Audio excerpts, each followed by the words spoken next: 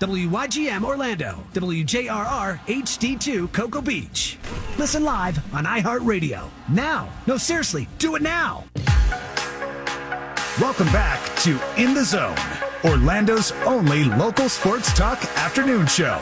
Now, here's your host, Brandon Kravitz.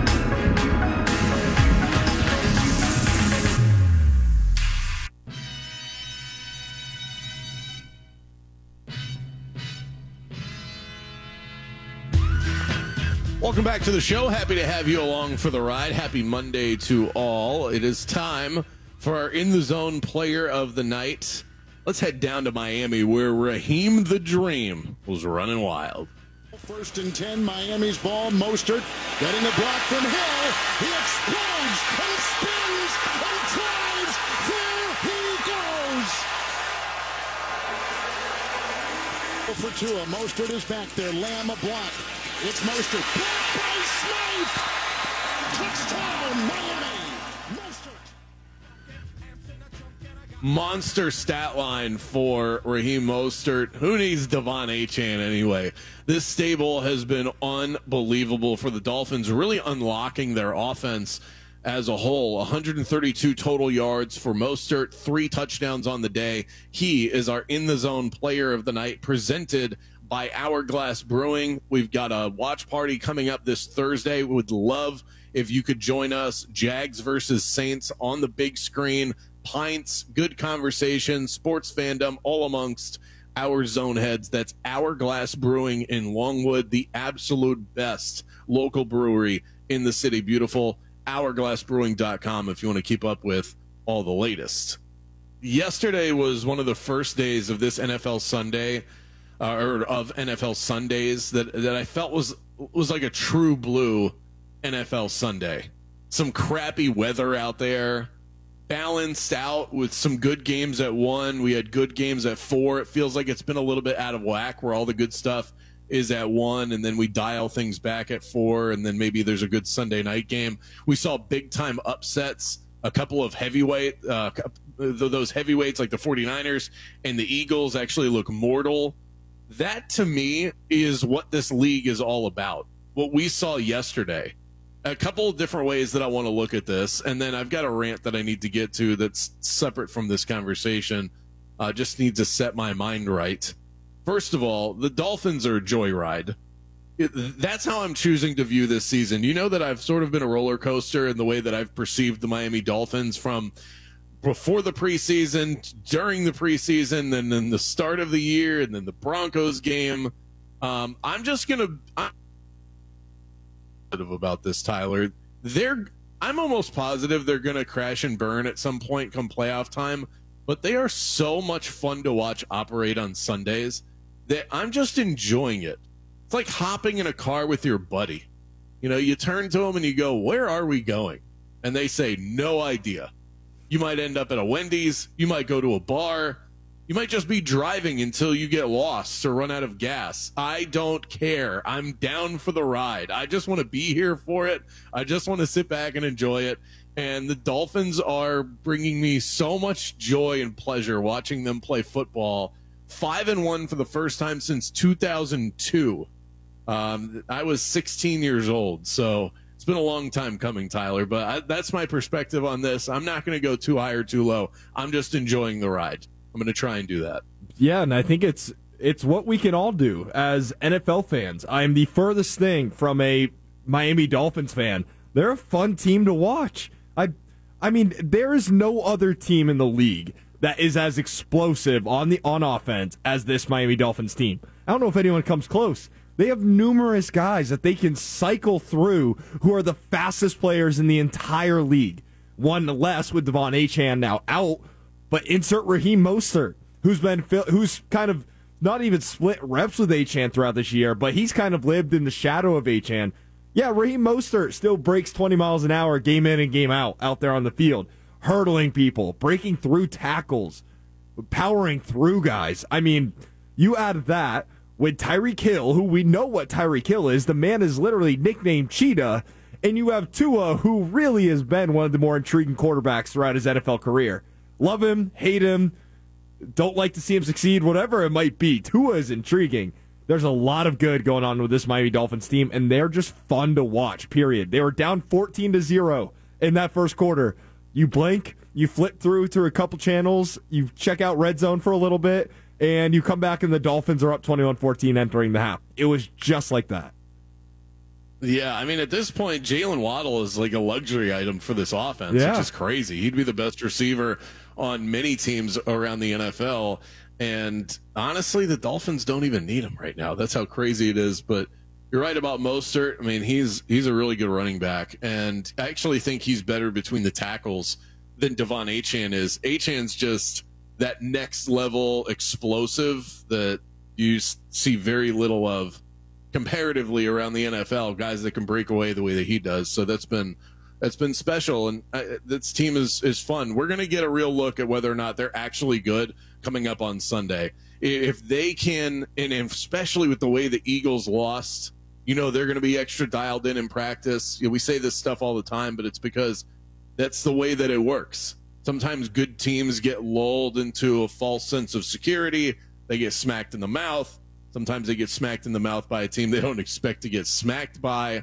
And the Jets were without Sauce Gardner. They were without their top two corners yesterday and still were able to put together a defensive performance like that. The Dolphins get the Eagles next Sunday night. You're going to learn a lot about this Dolphins team, a lot more than you learn about them when they beat up on the lowly Carolina Panthers, who, by the way, news came out today that Frank Reich is giving up offensive play calling duties because I'm sure that's what's going to fix the problem for the Carolina Panthers. So the 49ers and the Eagles, they lose to bad quarterbacks on the road. The Niners go down to P.J. Walker. Shout out to P.J. Walker getting it done and representing the XFL. And then the Eagles lose to Zach Wilson in the 4 o'clock window. If I were to tee up this question to you, Tyler, which loss is more telling between the two in terms of what their vulnerabilities are? Sometimes teams, the really good teams, lose just because they had a bad day. Sometimes they get exposed for something that they're actually not quite good at. Is there one that you look at and you say that actually matters? I'll start by saying I'm not selling stock on either of these two teams. The Eagles were my preseason pick to come out of the NFC. The 49ers have been my replacement pick as of, I've seen a quarter of the season. The 49ers look like the best team in the NFC. I'm not selling any of my stock on either of them. It's more telling about the Eagles, though. The 49ers, you lose Deebo Samuel. You lose Christian McCaffrey. You have to play a big chunk of that game without your two best offensive players. Brock Purdy, he got exposed a little bit in this game. Brock Purdy's fine. He is good for the system, but he's not an MVP.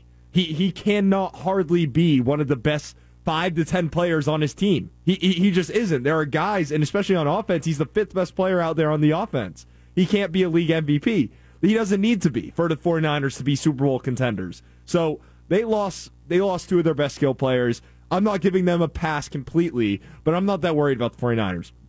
The Eagles haven't looked right all year. The 49ers have scored 30-plus points in 4 games this season, or been hovering around that 30-point marker. I'm not worried about the Niners, but the Eagles haven't looked right all year. The thing that's okay about the whole thing, though, is they didn't look right to start last season either. They were 8-0, mind you, but a one-score game at Detroit last season, a one-score game versus Jacksonville, Arizona, Dallas, Indianapolis. So a lot of one-score games for this Philadelphia Eagles teams. It's not like they were just blowing everyone out to start off last season. They made it to the Super Bowl. So the Eagles, it tells more about their team. They can't get quite right on offense, even versus a good defense that is down 2 of their best players in the secondary. They're going to need to click offensively eventually. Yeah, and it wasn't just that. Elijah Vera Tucker was injured on that offensive line for the Jets.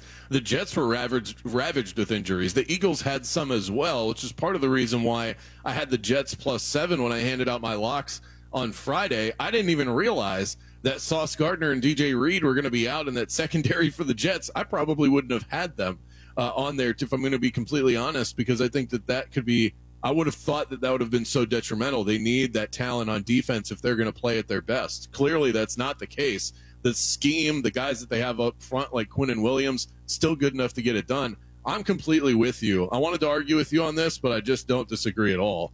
The Eagles definitely showed their ass a little bit more than the 49ers did. You can explain away the 49ers stuff even Brock Purdy, he definitely looked less than perfect, but he led the team down the field at the end of the game. They had a chance to tie it or win it, actually, and their kicker missed a field goal. So, I mean, they were inches away from winning that game. The Eagles, you can't really say the same thing. They weren't able to run the football, and clearly when that team can't run, they have issues. This is where I hold back my hype for Jalen Hurts a little bit. When you're an elite quarterback, and he's getting paid like one now, so we can treat him like that.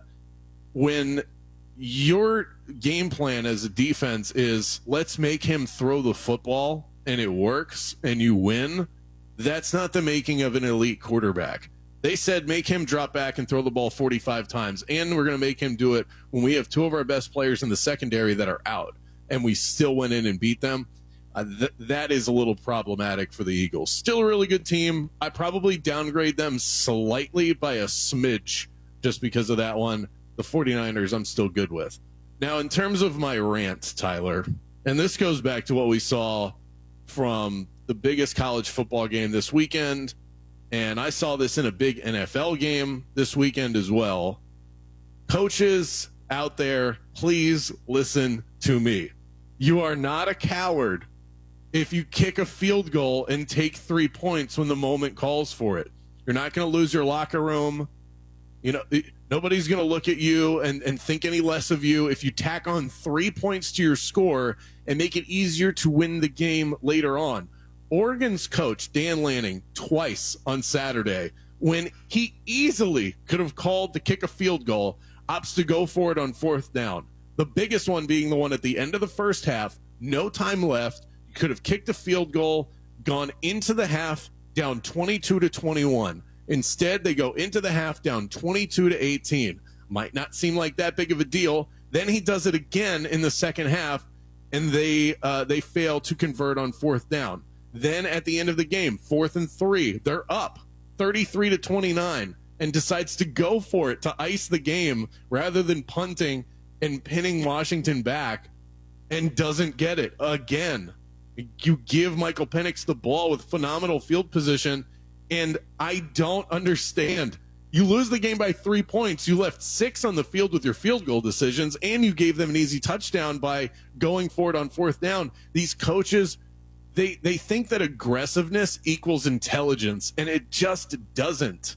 Take points when they are available to you.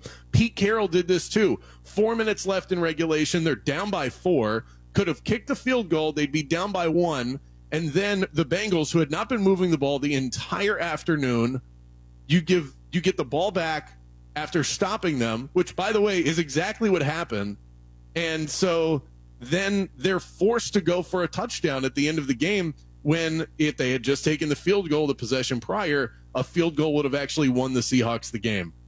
Playing aggressive does not equal playing smart. And I see this all the time. It drives me crazy, Tyler. So I just had to get that out there. Yeah, well, first of all, I'm glad that you got through that there. Glad you had the airtime for that. And I think the interesting thing about landing in Oregon is it's bad coaching. That's how I see it. It'd be different. I understand the want and the temptation to go aggressive on a 4th and short. You can kick the field goal to tie it, put yourself within a 1-score game, or you pick up that first and then you continue on, try to get 6 out of it. I understand the need to be aggressive versus a team like Washington. You're on the road. Opportunities to get ahead aren't going to come along often. But here's the thing about Lanning. He has one of the best defenses in the country. Now, Michael Penix is one of the best quarterbacks in the country as well, which is why Washington, at the end of the day, scored 36 points. They still gave Penix trouble. It wasn't like he was out there throwing for 450 yards and tearing the defense apart like Oregon did to Colorado a couple weeks ago. That Ducks defense is legitimately one of the best in the country. When you have a strong defense, you as a head coach need to realize that it makes the decision to kick the field goals and get the points easier knowing that you can trust those guys. If you don't have a defense and you trust your offense, that's where the balance gets tipped. You rely more on your offense. You play risky. You go for it on 4th down in a big-time situation like that. Not when you have a defense as good as Oregon's. Yeah, and coaches, Dan Lanning did this right after the game. Well, I stand by the decision. He took blame for the loss, but also said this is the way that we play. This is what we do. We're aggressive. But it's like they act like I do this because I'm not scared. When I see coaches make decisions like that, to me that is coaching scared. You're scared by saying I can't win if I don't maximize every possession, rather than saying, let me take a couple extra points here, and I'm confident enough in my team to where at the end of the game, those points are going to matter, rather than saying, if I don't get this fourth down now, we've got no chance. They operate like the way that these coaches, and we're seeing that in really competitive games in the NFL and in college football, Oregon, Washington, two evenly matched teams, Seahawks, Bengals, two evenly matched teams, and these coaches are coaching like they're an FCS team going up against Georgia. You're on par with your opponent, so every point matters. At the end of the game, like the 4th and 3 at the end for Oregon, and deciding to go for that rather than punt, that one doesn't drive me as crazy as the other decisions where earlier in the game, you're still setting yourself up for the fourth quarter. You're shooting yourself in the foot by not taking points, and it proved itself because later in the game, they needed those 3 points and they didn't have them. So that kind of stuff that I don't know if it's the analytics or if these guys think that they're like big and machos, or they get caught up in the moment because, yeah, your team wants to go for it, of course, but it's a coach's job to kind of settle everybody down and go, I've got to put you in the best position to succeed and to win, and I don't think that they did that. More in the zone coming up next.